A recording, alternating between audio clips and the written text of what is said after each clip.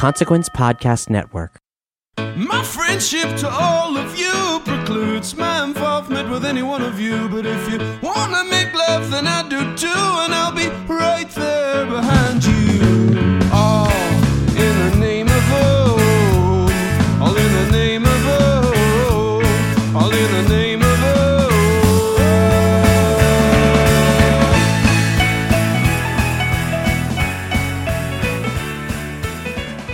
Greetings, constant listeners, and welcome to another episode of The Losers Club, a Stephen King podcast presented by Consequence of Sound. I'm one of the hosts today. No. I'm the only host today. This is Michael Rothman, President Editor-Chief of Consequence of Sound, and you're probably wondering, where are the other losers? They're taking a break this week, because this is another episode of Collecting King. Now, if you recall, back in April, we kicked off this series with Joanne Trotter, who regaled us with many stories on how she became a huge fan of Stephen King, going into her collection, all her rare books, her favorite villains, her favorite heroes, and her favorite collector. And if you recall from that episode, she named the next collector. And I'd like to introduce you to Cameron Skip. Well, hello, Mike. Thank you for having me on the podcast today. Where are you calling from today? I'm calling from Grand Prairie, Alberta, Canada. Oh my gosh, this is a big leap. We spoke to Joanne from Ireland, and now we're speaking to you from Canada. This is proof that Stephen King is global. How's Canada right now? You know what? We've been having a really weird summer. It's been really hot some days, and then for the past week, it's been very overcast, and it almost feels like fall. And yeah. I'm not happy about that. Oh, really? Because it has been awful in Chicago. It's been 105 degrees, 95 degrees some days. I'm from Miami. I love the fall weather, so looks like I gotta move up to Canada very, very soon. Well, we got the space. So. That's great, and it seems like I'm a little jealous of your country right now, and for reasons I won't go into on this podcast because we've gotten complaints about getting political. But let's just say things are not great in the United States. Anyway, without going too much down that rabbit hole, let's stick with King. And I want to talk to you about the beginning. You know, every story has a beginning. Every fan has a beginning. And I want to know, what are your earliest memories of Stephen King, especially, you know, how long have you actually been reading him? And I think it was King who said, "Time's the thief of memory." So please excuse me if I get some of these details, the minutiae wrong. But cool. The first time I ever encountered Stephen King, I was in grade 7, actually. Oh, nice. And but I guess it goes back to before that. Like, my love of horror started when I was younger. I grew up in a small town called Peace River up in northern Alberta. And I was like the only guy in my class that lived in town. All my friends lived on acreages and they lived out on farms and stuff. And so we'd go out and have sleepovers, and they have the big satellite dish out there, right? And they'd be recording all these old horror movies on VHS tapes. And so we'd stay up late into the night because their parents didn't really care what we'd watch. Mm-hmm. And that's why we'd always hang out there, and we watched like the old Nightmare on Elm Streets and Friday the 13th and just all these really cheesy B movies that I can't even remember what they were, but it really left a lasting impression. And I don't think it was until grade 7 when we all got together and we watched, I think Dreamcatcher was the first Stephen King movie that I ever watched. But it's dick and fart jokes, right? So I was eating it up. I was in grade 7, right? I thought it was hilarious. Oh, yeah. And and so at the library at the school, they had the book. So I decided to rent it out and read it. And I loved it. I thought it was great. And I mean, up until this point, I'd never read anything that, I guess, what's the word I'm looking for here? That mature or that analytical almost. Yeah. And so I was just like, oh, this is great, especially like SSDD, and that became my favorite saying, like the rest of high school. Yeah. And then the same year, one of my friends in my class had lent me her mom's copy of the It miniseries that she had recorded off of the original broadcast, and it was grainy and you could barely make out what was going on. But I watched that thing a bunch, and it scared the living daylights out of me. And it's interesting you go from Dreamcatcher to It too, because there are a lot of similarities between those two stories for sure. between like the whole friends reuniting and Dreamcatcher, and even the movie itself. The Derry connection. Yeah, right. Yeah, it's kind of interesting how it does feel kind of like a spiritual sequel in some sorts. Well, I didn't read it till years later, but yeah, the Dreamcatcher and the It miniseries is probably where my journey started with King. Well, that's a good story. I mean, it's a great place to start. It's very rare too, because I don't know if I've met too many people that where Dreamcatcher is their start. That's usually where people start realizing, like, oh my God, King definitely trips occasionally. But I actually really do like Dreamcatcher. I love the movie. I think it's crazy. I think it's wild, but I like that. Yeah, it was great. Great B-movie sci-fi King. No, totally, right? Yeah. So your first book is Dreamcatcher.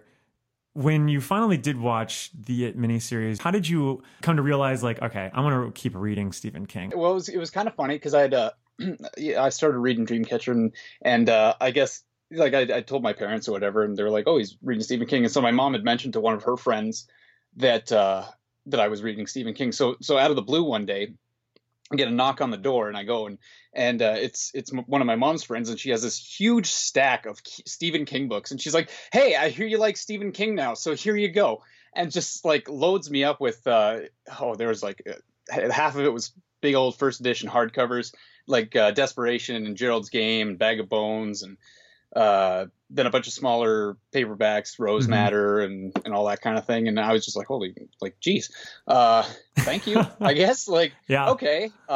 And so after that, we moved from Peace River to Grand Prairie, different, I kind of changed up the scenery. And I guess I continued reading it because it was, I don't know, it was familiar almost, like to have that, as I'm getting used to a new city and whatnot. And in grade 8, I tried to read Gerald's Game, which I almost immediately put down because that is not subject matter that a junior high student should be reading. Yeah. Yeah. And a little instead risque.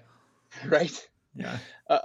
And then I moved over to Desperation, which I ended up not finishing. And then I kind of drifted away for a couple months from King, and then all of a sudden I discovered the Dark Tower series. There you go. And the summer between grade 8 and grade 9, I read the first 4 books, just back to back. And that was the same year that the King had come back to the Dark Tower series, and he was releasing Wolves and songs and the final book. And so I was buying them as they were coming out. Oh, wow. In hardcover. I ended up not getting through Wolves, though. I got distracted with one other thing. You're young, you start things, you don't totally finish them. Yeah. And so, embarrassingly enough, I have to admit, Mike, on this podcast right now, that I have never finished the Dark Tower series. Even now? Oh, wow. That's crazy. Now, I know I started, but this year, this is the year that I started to, I said to myself, I'm gonna go through the whole series again. Nice. And so I read The Gunslinger in January, and then I the life finds a way to get in your way. So I'm still working on it, but I think over the summer here, I'm going to sit down and maybe recreate those memories of grade 8 and just power through. Yeah. Drawing of the Three in the Wastelands, I read really fast. Yeah. Gunslinger took me actually, oh my gosh, the better part of a year to actually get through, just because I don't know, there's something about it that I couldn't just sink my teeth into it for some reason. Although looking back, it's the one I actually remember. I mean, sequentially, it's actually an easier book than the other ones to remember, but I just have vivid portraits in my head of that book, even though I wasn't particularly interested as I was with, say, Drawing of the Three, which I just consumed. Wastelands, I consumed. Wolves of the Calla, that was a pretty fast one. Song of Susanna is the shortest one, so you knock that out. But that last book is it definitely takes a while. And Wizard and Glass, of course, is just like, if you haven't gotten to that one, like it's one of the most heartbreaking stories. That it's amazing. It's a great story. I need to reread Wizard because that was I read it during that summer, but I don't know. I hit that book like a brick wall, man. Like I couldn't get through it for the life of me. Like it took me so long to finally get through it. And once I did, I just had a bad experience with it. And so I've always said that was my least favorite book in the series. Yeah. Just because there's that steam that builds up, right, from the Drawing of the Three and the Wastelands. And it's this big story. And then all of a sudden it's like, hey guys, let's sit down. I know. I'm gonna tell you a story, right? And I'm just like, come on, man. we got a quest. We got to go. Oh, I agree. No, because even in the beginning, I think they even tease it saying like, oh, we could kind of see the glimmer of the tower in the distance on the road. And they're like, let's just let's take a break right here. I remember being furious about that as well. You're not alone. And in fact, a lot of fans have felt that way. It's just once you get embedded into the actual story that Roland's telling, it's so addicting. And it's just, it becomes, it's just one of the better dramatic, or not dramatic per se, but more romantic tales that King does. And honestly, at that point for me, I wasn't very emotionally invested in Roland for some reason. He just didn't do it for me. Whereas I loved Eddie. It felt like almost like the Han Solo of the story. But once you get through Wizard and Glass, it just redefines Roland in a way that made me that much more interested in his quest. Did you actually see the movie last year? Yes, I did.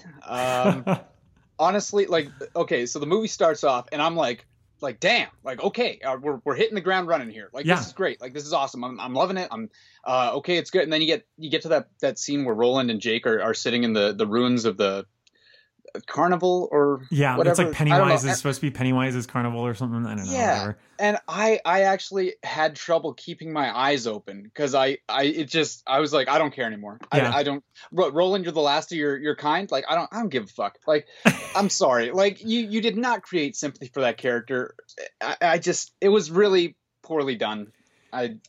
I'll have to watch it again, I guess. Maybe. I keep telling myself that. Because you know what? There's worse Stephen King adaptations. Oh, there are. Definitely. there definitely are.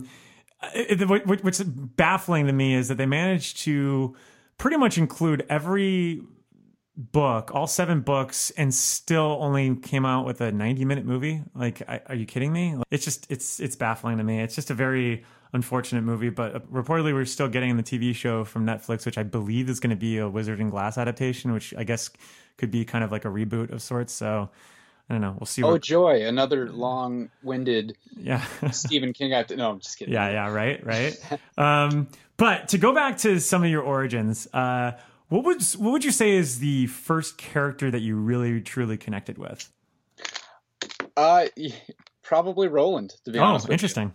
Yeah, just because either that or I also read Hearts in Atlantis when I was younger too. So Bobby Garfield was also a character that I really liked and thought that, you know, he's just a kid trying to make it in the world. And I don't know, I was a kid I come from a very fortunate background, so yeah. I mean, there's not really much relatable in there, but no, the Roland thing, I definitely like, you know, because it's that cowboy, that Man in Black, that Clint Eastwood kind of, like badassery, like yeah, I could be a cowboy. I live in Alberta, you know. Alberta. What's the terrain like up there? They got there are a lot of like fields or a lot of mountains or So Alberta's kind of neat because on the side that borders British Columbia, we got the Rocky Mountains, right? And those go down into Colorado and stuff. And then where I am, we got a lot of forests up in the north side, and then a lot of plains down on the south side of Alberta here. So we kind of got it all. You know, there's always something to see. That's great. So you could have a bunch of adventures. Do you ever go out and like read out in nature or whatever? Or like, I mean, I know that sounds so precious, but. Well, yeah, we got a nice park down here in town. So I usually I got a longboard, so I'll go down there and maybe, you know, hide a couple beers or something and go and climb a tree and drink some beers, read some King or something like that. That's great. And then there's a nice little river, not far, probably about a 20-minute walk from where my house is. So I just like to go into the river there when the mosquitoes are not carnivorous. And I can actually sit down and read a book. Yeah. No, that sounds like heaven, actually. Do you ever listen to any music while you're reading? Yeah, I really like it. Depends what kind of mood I'm in, though, if I'm listening to something with lyrics or not. Like, I collect a lot of vinyl, and I have a huge collection. A lot of them are horror movie soundtracks. Yeah. Especially with a lot of these new releases. Like, there's some great companies out there right now that's putting out reissues, right? Like Mondo and Waxworks. Oh, totally. Oh, yeah. So I sometimes, like, I'll sit down, read Salem's Lot, and throw on the Salem's Lot TV soundtrack or something, right? And one of the coolest experience I had listening to music and reading was with 11/22/63. Yeah. So because I just put on a bunch of early rock and roll and jazz records and just kind of like really lost myself in the time period. And that was kind of the other times though, when I'm trying to concentrate, sometimes it's not as good, because then you get listening to the music and you read the same line over and over and you're just like, I don't know what was I doing, what. Oh yeah. So yeah, I guess it's a sometimes kind of scenario. No, it is hard to kind of listen to stuff with lyrics. I find also with reading, like I similar to you, I do actually try to pair up a lot of stuff with adaptations. Like when I was reading The Stand, I was listening to W.G. Snuffy Walden's score from the miniseries, and just found myself just enamored with the pages and like the music that was on there. But I try to like shake it up a little bit just because I don't want it to be exactly like a direct adaptation sometimes. But most of the time I do find myself going to the music that corresponds to, the adaptations or whatever is going on in the pages. I know that one of the fans out there actually collected, oh my God, it's like on Spotify. It's like a whole playlist of Stephen King songs that he mentioned, like all the songs that are mentioned in all his works and everything. So that's, if you're ever on Spotify, take a look on that, because it's a wild playlist. I mean, it's just because King he just references rock and roll all the time. So so it's kind of fun to go back, and I think it's chronologically actually. So it's just interesting to see where his head's at with some of this stuff. In terms of going to collecting, you'd said you'd received a few books to kick off your collection. You mentioned you're a huge vinyl enthusiast, which I love vinyl too. We're huge vinyl enthusiasts here at Consequence of Sound. So what started first? Was it the vinyls or the books, and which one has taken over? Well, I've always had a very eclectic kind of style of collecting things. Like I don't always stick to one thing at a time. But sometimes I do have my periods where I'll just like, okay, I'm just going to buy records for like a month or something, or like I'm just going to go and hunt for books or something like that. But I started, I guess it was 2 years ago now.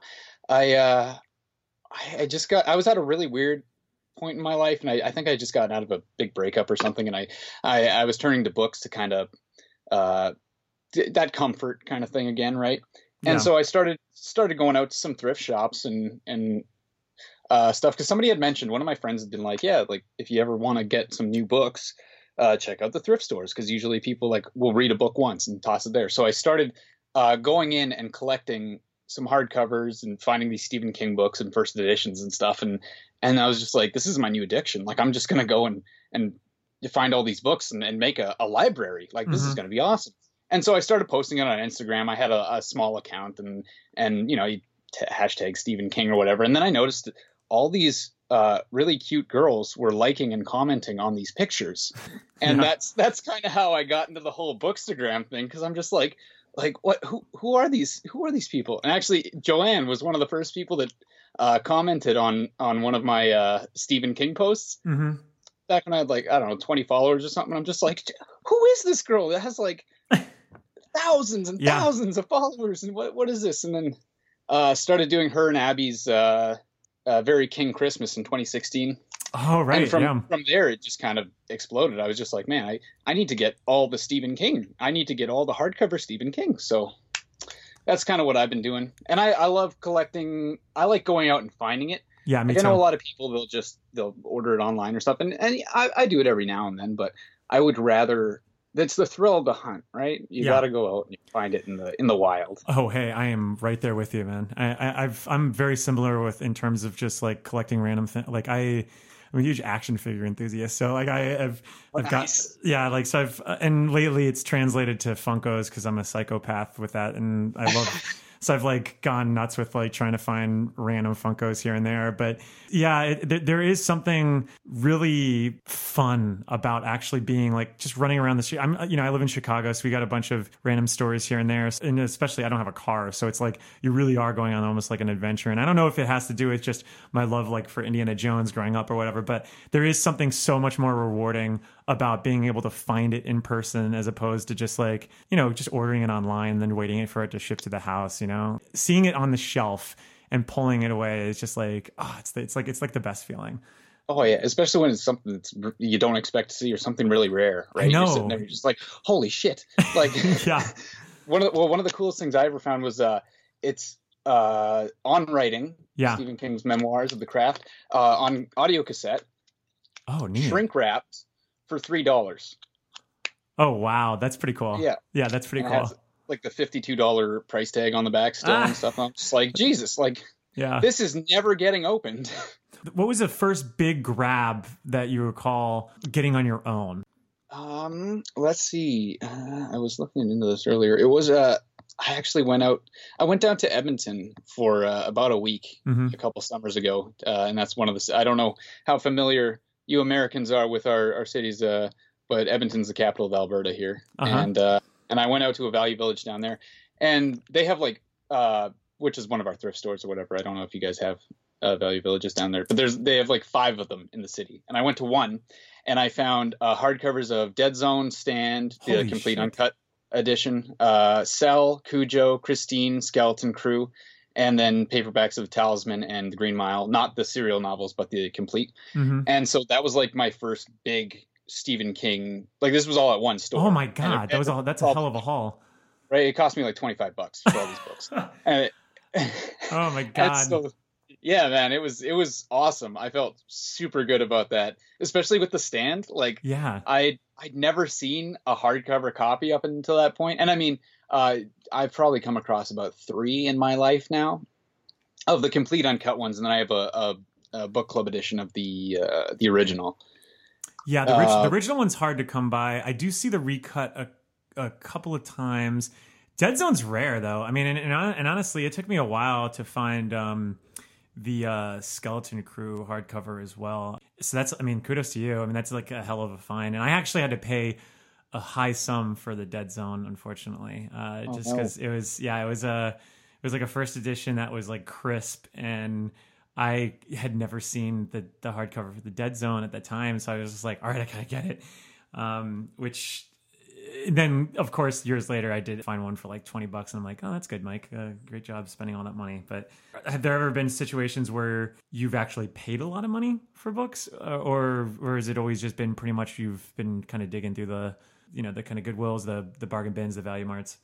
No, I definitely there's been times where I'll go to a higher end bookstore or something and I'll find something. Like I got my Salem's Lot illustrated edition, probably paid around $40 for that. Still used, but good condition kind of thing. And then I don't know, my book club edition of The Stand, that was like $30. And then I have a couple Cemetery Dance, editions, because those are a little pricey, but you know what, they're worth it. They look so nice. Yeah. What I was trying to think, I think there was one that I paid a lot of money for. No, I don't. I can't recall. I went down to a horror con recently, actually, and they had a hardcover of the Bachman books, like the full size. Oh wow, yeah. And they wanted $70 for that thing, and I just could not justify it. I have the book club edition, but you got to have all the. I want collections of both. Especially since like 3/4 of that collection are really crap. bad. Yeah, it's not good. Like Roadwork is the one Stephen King story that I just couldn't finish. I also thought The Running Man was just but I mean, you get the long walk in there, so can't complain, I guess, too much. But I know what I paid a lot of money for. Yeah. So I wanted to complete my Dark Tower hardcover collection. Okay. And I have The Wastelands is probably what I spent the most money on. The hardcovers for the Dark Tower are very rare. I've seen one Gunslinger, and that was only at a book expo, and that was like up to $300 something for that one. Yeah, I mean, when you go to some of these book expos and there are like the actual, like they're the legit first editions, it is staggering how much money some people will spend on it. Like I know that at the same expo as that, they had a hardcover of Carrie that, oh my God, I want to say it was it was signed by King, and it was like around $700 something for that one. Holy shit. Yeah. And there have definitely been situations where I've passed on Salem's Lot first editions for being like, I think it was like $200 something. There was The Shining when I was in New Orleans. The second edition was going for like $150. They get pricey and they get crazy, and I've seen online, there are some collectors that will pay that much for it, which is just, it is wild. It's the Viking Yeah, hardcovers. okay. That's what it is. And yeah, I managed to find all 4 of the original books. Oh man, nice. Right. And my both my Drawing of the Three and my Wizard in Glass are still shrink wrapped. So those are wow. right. I like to throw up pictures of those every now and then just to make everyone jealous. Yeah, that's pretty great. Would you say those are your favorite? It changes from time to time. I do have the big slipcase hardcover of the Gunslinger graphic novel, the big brown. Well, I have both of them, but one of them I went out and I'm blanking on his name at the moment. He did the art for the comic book series, and he was at a comic convention that I was at, so I got him to do a big Roland kind of bust on the inside jacket, and he signed it and everything. So that looks really cool. Oh, it's Jay Lee. Oh, Jay Lee. Okay. Yeah. So yeah, he was there, and so I hauled this big omnibus up and kind of slammed it down on his table. I'm like, can you draw Roland on here? And so that was kind of neat. I think that's definitely one of my favorites. I also have I don't know, The Stand. I don't know, there's so many. I don't know if I can really pick a favorite. I love my hardcover of it, my first edition, because it has a great story behind it. So my mom's kind of like my partner in crime when it comes to collecting Stephen King books. Love it. And well, she was the one that like told her friend, right? And then I've never encountered a hardcover of it in the wild whatsoever. But my mom was visiting my grandma at her nursing home, and she had seen there was a copy of it on like the communal bookshelf, and so she was like to one of the nurses or whatever. She's like, "Hey, can I take that book?" And she's like, "Well, they're there to read. Like, go ahead," kind of thing. So she steals it from this nursing home and brings it back. God. It's been in my collection ever since. Maybe it's haunted, actually. Maybe it's a haunted book. That could be that could be cool too. I would imagine those Dark Tower ones are the shrink wrap ones are pretty rare. But is there just one that you've looked up over time and seen that, wow, this is like the rarest book I have in my collection? This is wild. I do have an ABA advanced copy of Gerald's Game that I picked up at a convention a couple years back. Nice. And so that's kind of neat. It comes in like this kind of I don't know, makeshift slipcase, and then it has a facsimile of a note by King imprinted inside the book. So I just thought it was kind of cool. I came across it and I got a good deal on it. So it's kind of neat. I haven't encountered another one, so I don't know. I feel like it's kind of rare. What would you consider the scariest cover? Scariest cover.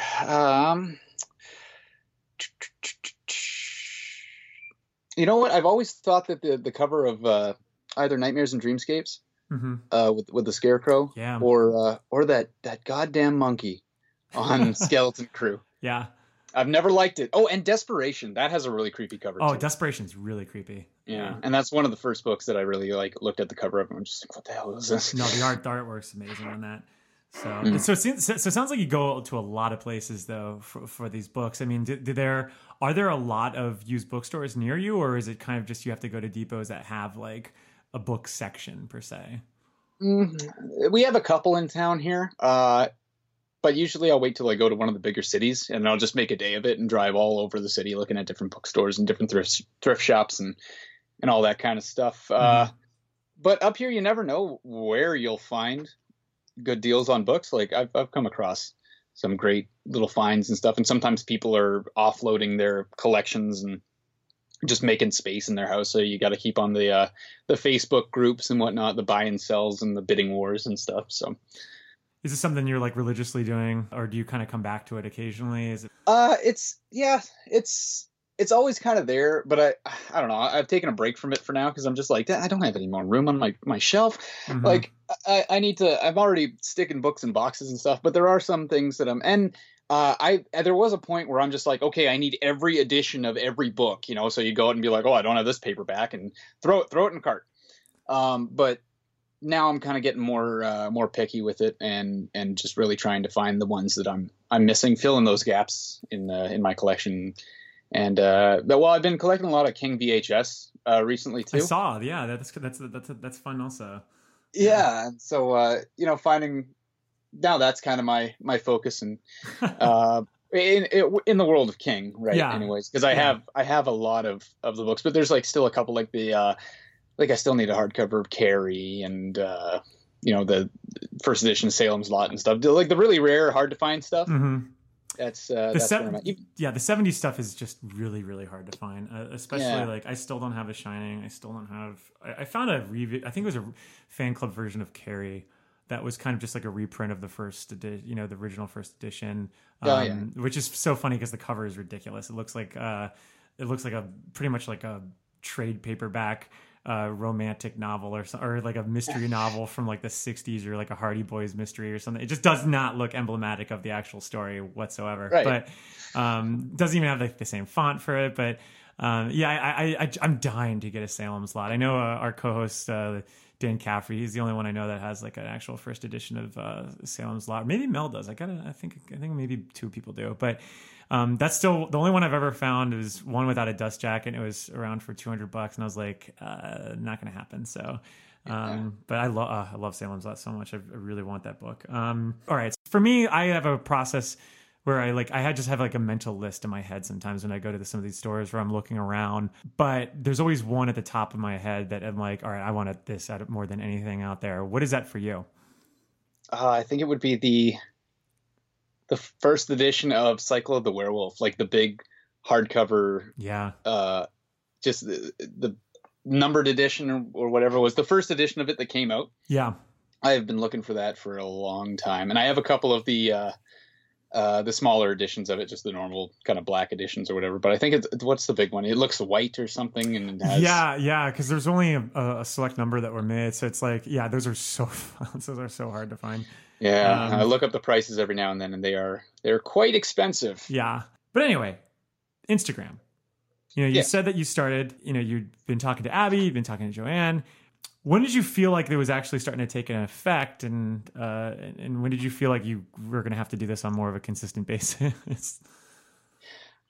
Well, it was probably after that initial King Christmas challenge, and then I continued doing them every now and then there was some read-alongs that I started getting involved in, and all of a sudden, like wham bam, I have a Bookstagram account. When did this happen? What the hell? Now I'm posting on like. I'm going out to restaurants and I'm taking pictures of books with my beer and like, I always have a book on me now, and I'm just like, what? But I still post some things that aren't specific to Bookstagram, right? Like I'm not one of those people that have multiple accounts. Mm-hmm. I just have the one account. Like I couldn't manage multiple accounts. Oh no, it's so hard. Are you kidding me? I have trouble enough posting to my Twitter and my Facebook and my Instagram. That's too many accounts already. Oh yeah. But I don't know. There was some point, and I was talking to Joe the one day. And I was like, oh, I don't have a Bookstagram account. And she's like, Cam. I'm like, Cam, come on. Like, come on. You do. I was like, oh, Jesus. Okay. But, I still post a lot of my vinyl stuff and, my collectibles and mixed in with all that kind of stuff. So, and then, nobody's complained so far.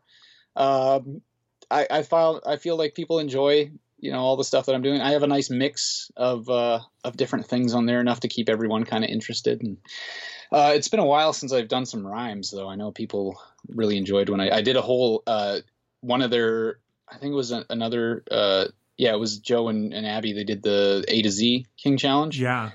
And for every single one, I wrote a rhyme for all the subjects, and everyone keeps bothering me to keep rhyming, but I gotta wait for that inspiration. Can't force it, No, you can't, because then it looks, disingenuous and all. So you gotta when the moment strikes.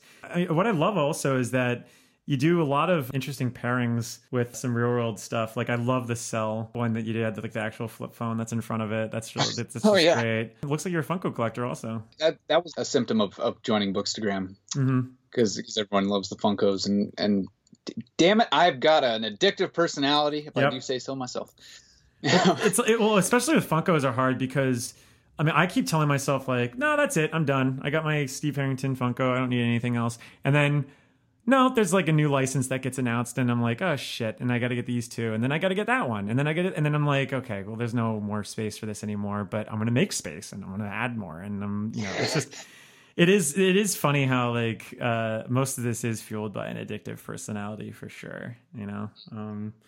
It's like almost like you have a mental checklist in your head where you're just like, if it's not checked, this will all feel for naught. At least that's how I look at it almost. Do you want to have every book, or are you just mostly kind of, is it more of a curatorial thing? I would like to have every book. Like there's certain like down the road, I want to have my, you know, your big library. You got the nice chair to read in. You got the big ladder that you can scoot across, and big fireplace or whatever. Yeah. And I want to have certain authors, and I want to have their whole bibliography up on the wall. Yeah. You know, preferably in editions that complement each other, and you know, all fit together nicely on the shelf. And I don't know, King was really my first. It reignited my love for reading, and so I feel like I owe it to Cy King to really collect everything that he has put out. And so I'll keep going. And I mean, if it takes me till I'm, you know, 40, 50, 60, I will have my complete King collection one day. Are you buying his current published works? You know, because he just did The Outsider last year. He did Sleeping Beauties, Gwenny's Button Box. Are you keeping along with those as well as they're coming out? But, yeah. I've been usually when they come out here at the bookstores, I'll go down. They like it's 50% off bestsellers or whatever, new releases. So I'll pick up that. With Sleeping Beauties, I definitely I ordered the Cemetery Dance put out the slipcase or whatever they announced it, and I was very angry when I got that one in, because I thought it was going to be more than just the trade hardcover. Because I paid a lot of money for that, right? And it's just like, no, you're paying for the slipcase that didn't come out until like a half year after the actual book did. And then I had pre-ordered it on Amazon, and then I had gone out and bought it the first day, so I had 3 fucking copies of this book. But it worked out. I gave one away for a Christmas present, and then I have the 2. I have one slipcase on the shelf and the other one. But yeah, now I'm just like, okay, if I'm going to buy a Stephen King book, like I'm only going to buy one of them. I have been really liking the new trade paperbacks that are coming out, the ones that are a little bit bigger than the other ones, but they look so goddamn nice on the shelf. And I'm a sucker for that. Like I love to have things looking complete on the shelf. Is that the ones like where, you know, like for it, there's like the clown face, like almost like the sort of sketch of the clown, or like with like, it's like the solid white one. And then for like Skeleton Crew, it's like, I'm trying to look at and see which ones they are. Because those ones are a little bit bigger, right? They're just a little bit. But there's also the smaller ones. Like they re-released all the Tower books, and it's all one big picture if you put them all side by side. Oh, that's pretty cool. I like that. Ones. Yeah, because I still have the really shitty. I think they're the Signet ones from like back in the early aughts or mid aughts or something like that. So the white. Yeah, mostly has like white kind of thing, big Stephen King. Yeah, and it's not very good. They're very lame photos that look like they're like pulled from like Photoshop. They're like, oh, we need a train. What's the, you know? Let me just Google that real quick. Skull train. Here we go. Exactly, right? You're like, oh, Skeleton Crew. That sounds creepy. We'll just put a bunch of skulls on top of it. But that's a fucking monkey, okay? Yeah, it's not very good. So, but the thing is, like, I don't actually read my hardcovers though, or I at least try not to. I think like for Pet Cemetery I did, just to have that feeling, because there's a third go around for me at that point. But do you read the hardcovers, or do you buy a paperback to kind of go through those so you can carry it around? It's like if I'm at home, sometimes I'll bounce between editions. So like if I'm ever going out somewhere, I will take a paperback, because you know I don't want to ruin a book or anything. I don't want to ruin my hardcovers. So but if I'm sitting at home, if I'm like got my feet up, I've got a record on, like maybe I'll sit there with my hardcover and enjoy it. I cannot read.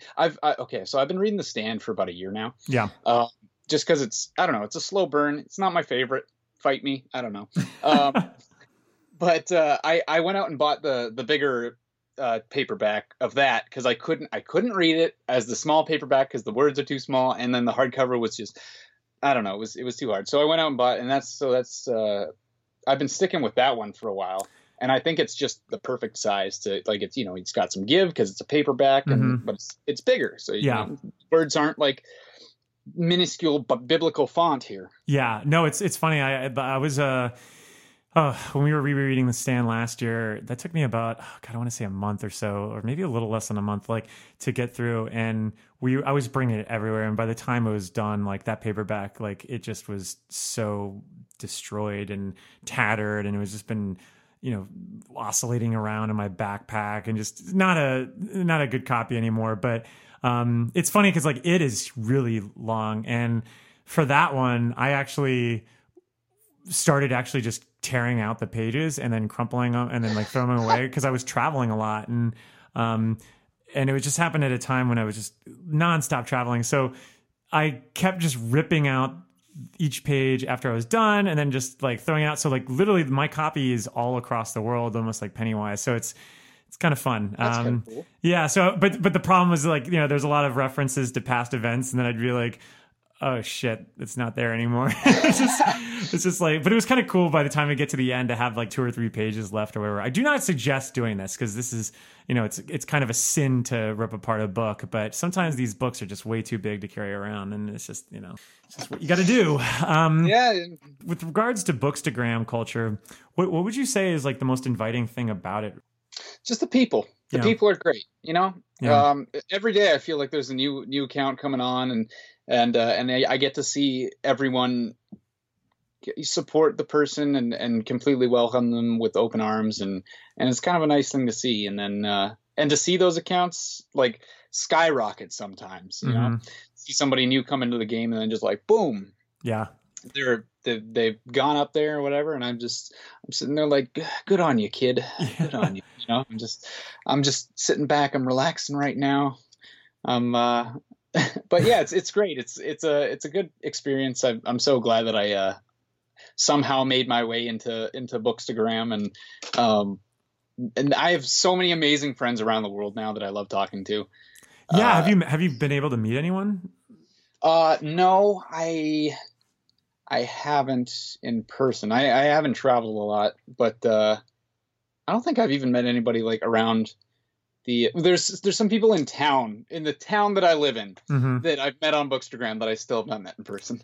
Yeah, I think there needs to be like a Stephen King Bookstagram festival, and it should take place like maybe in Maine, and then everyone just stalks Stephen King's house and just goes right around it. Every Bookstagram fan just with their favorite edition, just standing outside his house and just be like, Stephen, come out. But no, that's not a good idea, and I don't. That'd probably would scare the hell out of them actually. But in terms of going through the greatest hits of King, this is kind of a speed round of sorts. I'm gonna start with the hardest one first. But what would you say is your favorite book? Okay, I'll try to make this as quick as possible. You don't have to go too quick. You don't have to go too. You can totally expand. There's a little story behind this one. So I thought, you know what? I read it for the first time last year. I read the novel, and because Joe did a read along, and I don't know. I was really slow going for me. Like I was trying, and life just kept getting busy and in the way. And so I didn't finish it on the month that she had planned it for, but I feel like I finished it when I needed to, because while I was reading it, I got a call from one of my friends that one of our mutual friends had passed away. And so she came up and back to the city, and this is where, like, because he was still living here. And so we all went to the funeral, and I finished it the night before the funeral. Oh, wow. And like, I sat in my room and I bawled, because some of those quotes in the epilogue are just like, whoo. Yeah. Yeah. And so we all went to the funeral, and we had a good cry and stuff, and then we all went out to the bar in town. I work at this bar in town, and it's kind of like the best one, because not because I work there, but that's definitely a part of it. But we all got together, and I was sitting there and I was looking around, and I'm like, I haven't seen some of these people for years, and it was almost like the losers getting back together. Yeah. And even though Rob wasn't there, you could definitely feel his presence. Yeah. And so I think that I really finished that book when I needed to. Oh, okay, hold on. Woo. Okay. Yeah, I definitely finished it when I needed to. And I think that whole situation kind of elevated it to number one for me. Yeah. And so yeah, that's kind of a brief little thing why it is my favorite book. No, it absolutely makes total sense. I mean, that's a hell of a parallel. It's interesting when pop culture can do that, though. I mean, that's what it's for. I mean, that's why I love pop culture so much. It's an escape, and it's also sometimes that this is going to sound very treacly, but sometimes that pillow that you need to lay on. Sometimes, you just fucking need it. And that's great. I mean, it's not great, but it's also just. It's very nice that it was there, Yeah. It was Ka, if you will. Yeah, it is. It is. I imagine this will be tied. Oh, well, no, you already answered this before, but your favorite character is still rolling, or do you got any runner-ups? Jake Epping. Ooh, nice. Yeah, because when I was reading 11/22/63, it was, I don't know, it was a great experience. It was a great romance. It was like you sit there, and you know how you know when you're a boy, you make fun of the girls for reading all these romance novels and stuff. Yeah. You know what?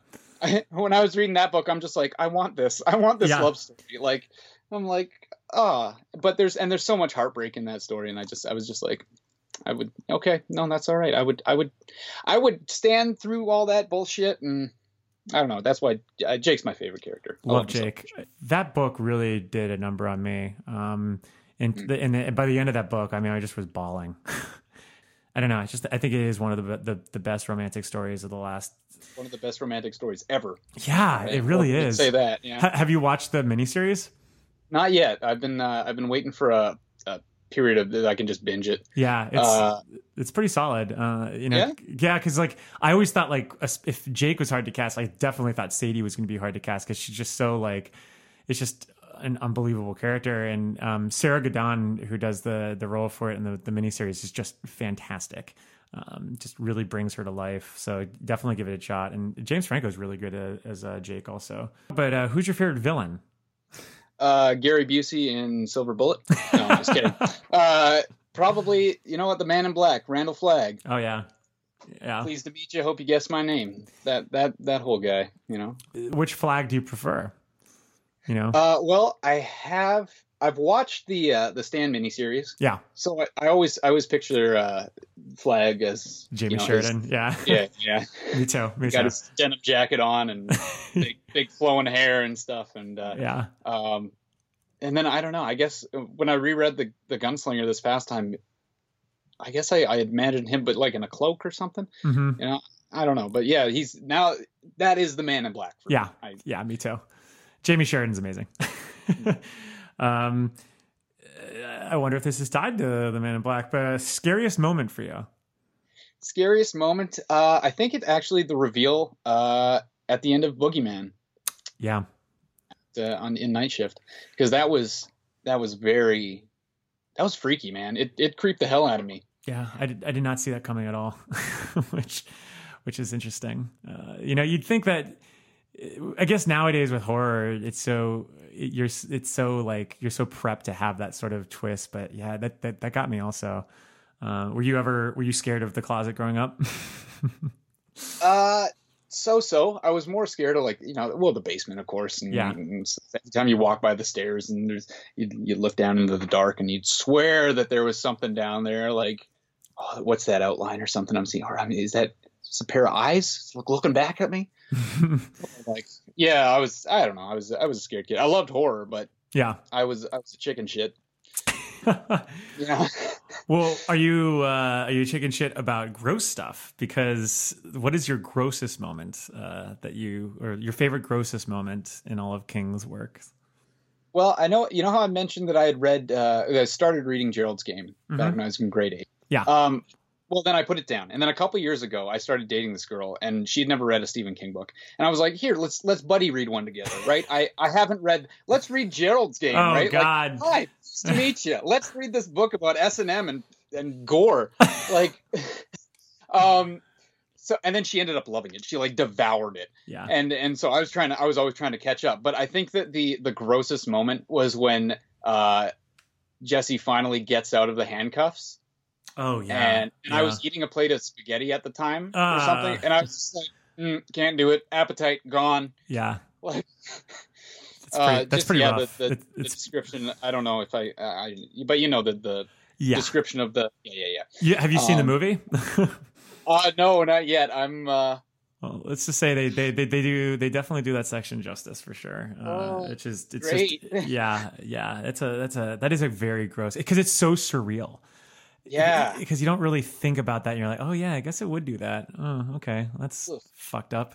The only time that I've ever been physically ill when reading a book was Gerald's Game. Well, I would recommend not ever reading, if you haven't already, American Psycho by Bret Easton Ellis, because that is still the most disgusting book I've ever read in my life. And I don't get scared often, and I don't get grossed out too much, but that was a book that definitely made me almost hurl a couple of times. Very gross stuff. But what would you say is your favorite adaptation? I really love Pet Sematary. Yeah.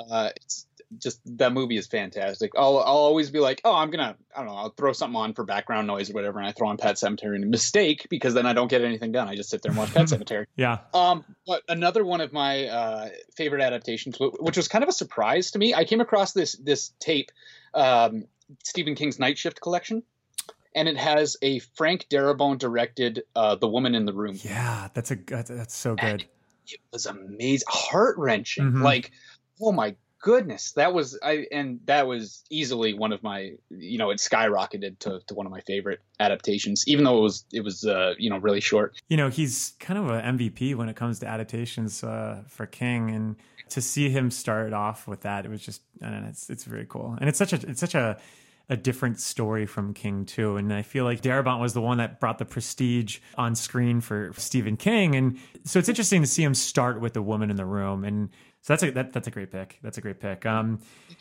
What about your least favorite book? Yeah, and this was funny. I actually was looking at some of the old posts that I had put up on Instagram before I had read a lot of King, and I was just making assumptions. And I at one point in my life, I said that Gerald's Game was my least favorite book. Yeah. But that was before I read it. I think just by default, I have to say Dreamcatcher. Yeah, that's interesting.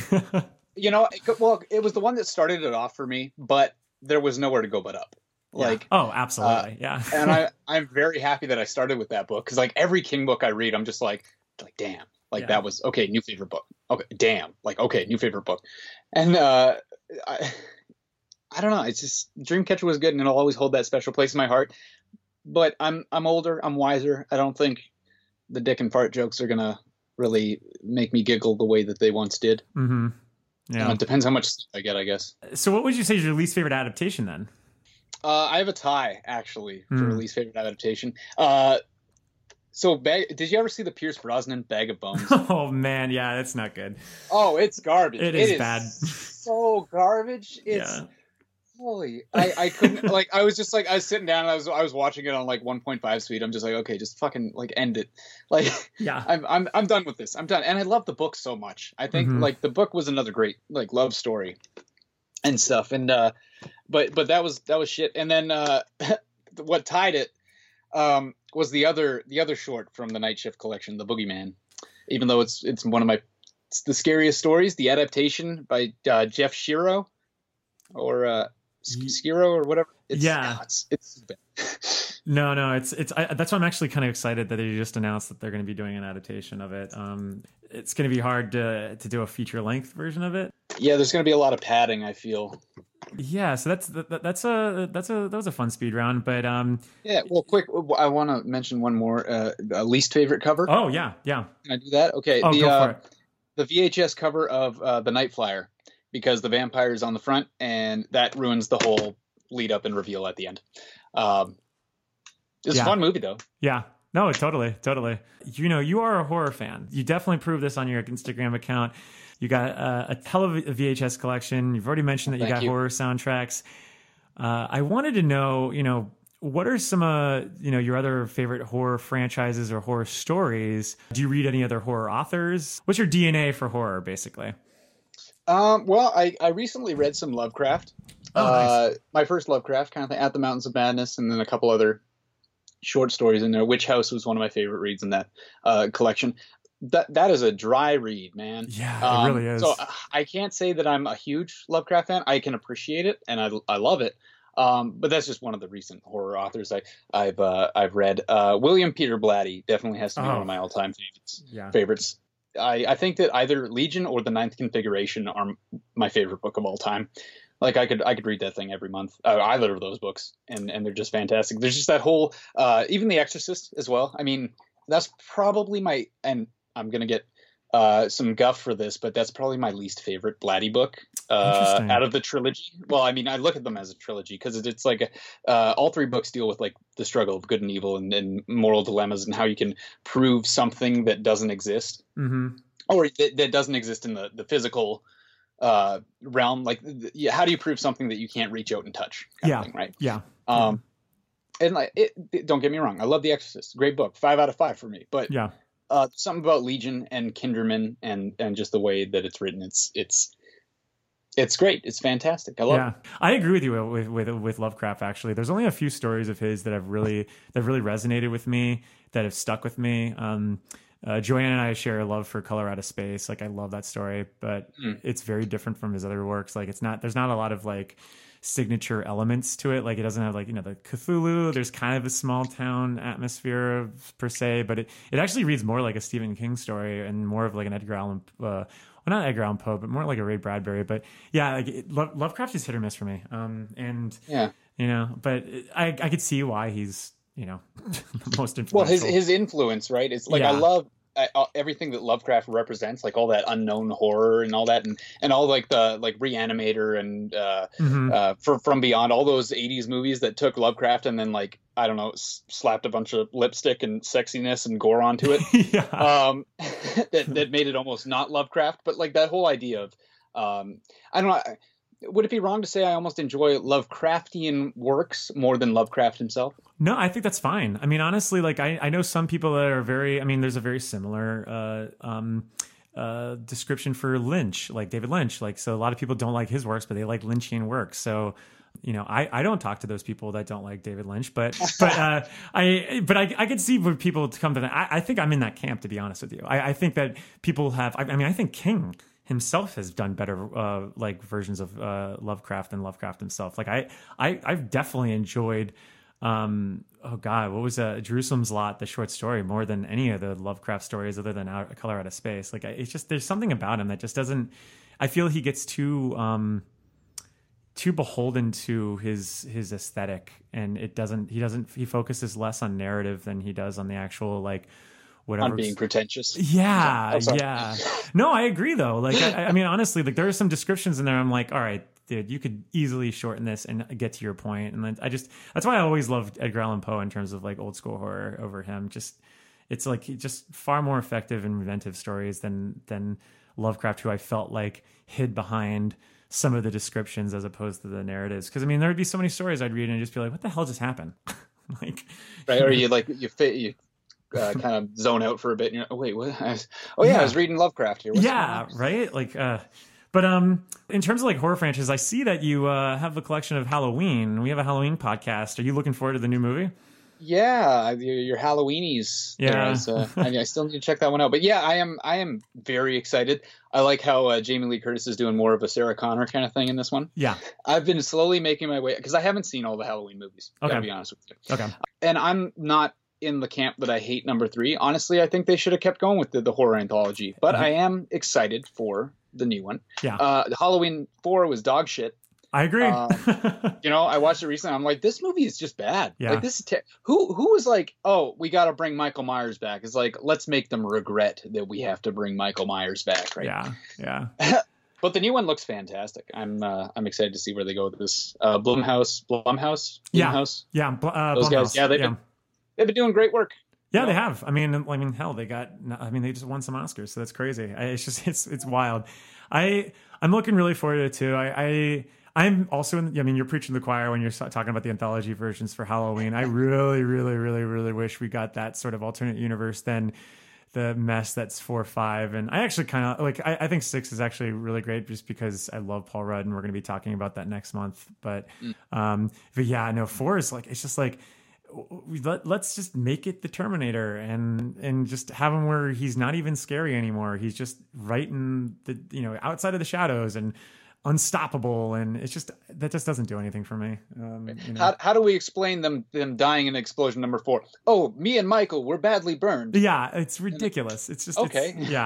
I mean, it's pretty telling when there's really nobody else involved in the original ones that much anymore. I mean, John Carpenter literally went on a press tour for the third one and was like, "No, Michael Myers is dead. He's done. It's over." Like, it's a very weird franchise to keep having sequels for, because it really is just a guy who escaped from an insane asylum in the first one. Like, that's it. I mean, it's nothing. Unless you get into the mystical, all that ruined shit from the later Halloween. It's true. It's true. I will say, if you haven't seen Halloween Resurrection, never watch it. It's not a good one. Oh, okay. Yeah, just skip it altogether. It is the worst horror movie sequel I think that's out there. It's unbelievably awful, and it's not fun awful like watching Troll 2 or something like that. So would it be fun to like do a drinking game to it or something? Because I might just maybe, I don't know. It's one of those. I guess it's interesting to see how they managed to rope so many stars. It might be the most star-studded Halloween movie of all of them. I mean, you have Tyra Banks, Busta Rhymes, Thomas Ian Nicholas from like Rookie of the Year, Katie Sackhoff from Battlestar Galactica.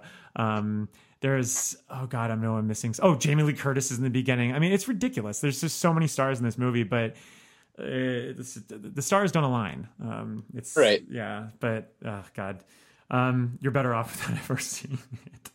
All right, I will avoid it like the plague. Yeah, like Captain Trips. I will avoid Halloween Resurrection. Seriously. So, what would you say is your favorite horror franchise then? That's a really tough one. Yeah. I'm a big fan of the Texas Chainsaw movies. Oh wow, that's interesting. I mean, like even the ones that are bad are good. You know, Generations was really weird. Leatherface was a lot of fun. Texas Chainsaw 2 is one of the greatest movies ever made. I also love, like, when I was a kid, I preferred Friday the 13th, but as I grew older, I think the Nightmare on Elm Street movies really took over that. Yeah. And I think I'm in the minority that doesn't think Dream Warriors is the best Nightmare movie. Yeah, I actually really like I love Nightmare on Elm Street 4. Yes, with the Dream Master, Alice. Yeah, yes. I love Alice. Alice is just such a likable lead. I feel like her arc is really relatable. Yeah. You know? Yeah, well, that's what I was going to say. Number 4 is better than number 3. So. I do love the third one a lot. My problem is there's some deaths in there that I can't stand. Like, I still hate the Woke in the Primetime thing. I always thought that the death was lame, even though everyone loves that death. But I think 3 is scarier, but I think 4 is more enjoyable. Like, I will always watch 4. Like, it's such a self-aware Nightmare on Elm Street, because by then he's so MTV Freddy. Right. You know? It hit that perfect moment where it was like between horror and camp. Yes. It's like, that's the balance right there. I agree. And it's one I always remember. And it also has my favorite song of all time in there by Dramarama. So I just like, it's just a win-win for me. But yeah, so like, I mean, in terms of the future for Stephen King, though, because that's a big part of horror right now. Right. What are you most excited for in King's Dominion right now? Well, of course, I'm excited for It Part 2. Oh, me too. Or It Chapter 2. That's going to be great. But I had completely forgot that it was coming out, and I saw a post about it the other day. Castle Rock comes out in 2 weeks. Oh, it is good on Hulu. It right? is good. It is good. We've seen the first 4 episodes. It is so good, and it'll blow you away how much connective tissue there is in this. It's wild. It's wild. Okay, that's got me even more excited. Yeah, no, it's fun, and oh God, it's like Easter egg heaven. You'll have a lot of fun with that one for sure. But yeah, I mean, It Chapter 2 is gonna be. I'm like. It's still so crazy how far away it is. We still have over a year, and they're just starting filming. But it just feels like, I guess that's a good thing. I mean, there should be a big distance between the first one and the second one. But or else you're gonna get Star Wars syndrome here. I know, right? I know. Well, we're not even gonna get into that. Yeah, I know. But if you had to choose a member of the Losers Club that you would align with, who do you think it would be?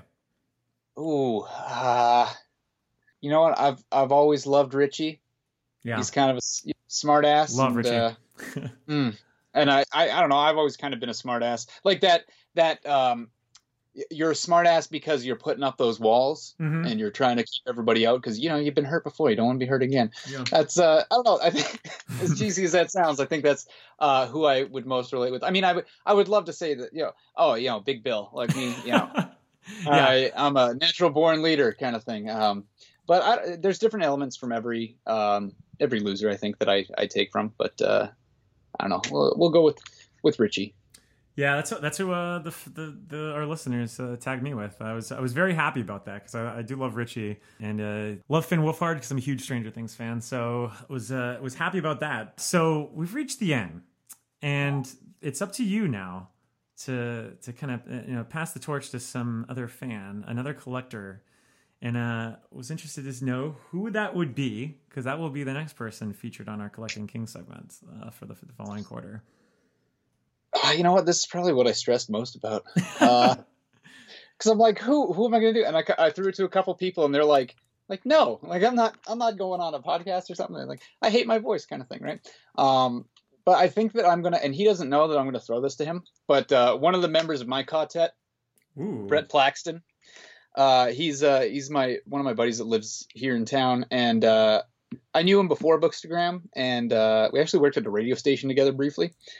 So I'm sure he'll be on board for this, and he's also a really a good constant reader and constant collector, and he's kind of my I don't know, my partner in thrift, I suppose, because like I'll go out to a shop and I'll be like, hey man, I'll shoot him a message, be like, here, they have this hardcover at this place, like, and he'll go and pick it up, and then he'll return the favor, and then I'll return the favor, and it's just. But I also have problems with him because he'll go out and he'll snipe all the good stuff before I get there. Yeah. And so I got to try to make it out before him. Actually, I have to give him props though. I have to recommend him because he recently, I've never seen Twin Peaks and I've always wanted to. And so he told me that they had the complete collection down at the Value Village, the thrift store here. So I went down to check it out, and it was the 10-disc Blu-ray box set with the 2 seasons and Fire Walk with Me for $8. You are, again, singing music to my ears. I am a huge Twin Peaks fan. So did you consume it all, and did you watch? I haven't even started it yet. I'm so far behind. I know. I just got this this week. You're lucky. I just picked it up. You are lucky. You are in for a wild ride. You're going to become obsessed with drinking coffee. You're going to want to have cherry pie all the time. It's going to be a blast. You're going to want to be eating at diners. You're just going to have. You'll be listening to weird ambient music. It's a total new world. So I'm very jealous of you. I'm very excited for this. Yeah. Well, thank you so much. You can find Cameron's Instagram account at Skip Bassman. Are you a bass player? Yeah, I used to be. Actually, that's kind of an inside joke. I call it Bassman and Bassman. Oh, okay. One of my friends, his last name is Bass, and I used to be known as the third Bass sibling. Oh, okay. Or the third Bass brother, I guess. Yeah. And it's because we'd all hang out and go to metal shows together and stuff. And and their mom would be like, "Oh, my other son," and that kind of thing. So, and then I did start playing bass, so I bounce back and forth. I keep it interesting. Nobody really knows. I'm the great confuser, I should have gone with Bassman. In hindsight, I think it's just the musical leanings. I'm just thinking bass. So, but I'm glad I was right in a way also. So that's good. Yeah, people go with bass. I don't know. Skip Bassman. It kind of sounds like a dirty old man kind of thing. It does. Yeah. I just think of Seinfeld when it's just like, hey, yes, man. Yeah. Well, hey, Cam, this is awesome. Let's keep in touch. We got a lot of stuff going on with the Losers Club.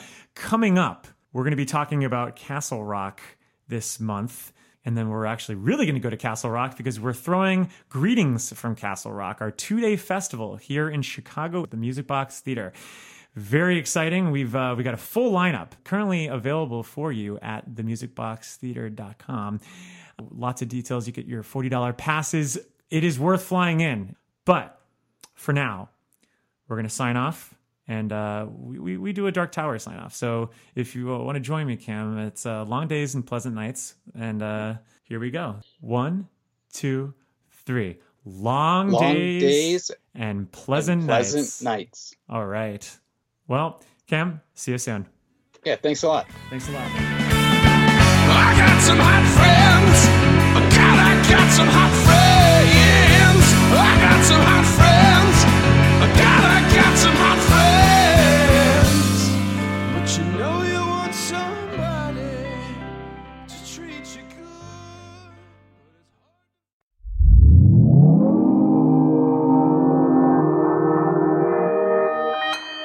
Consequence Podcast Network.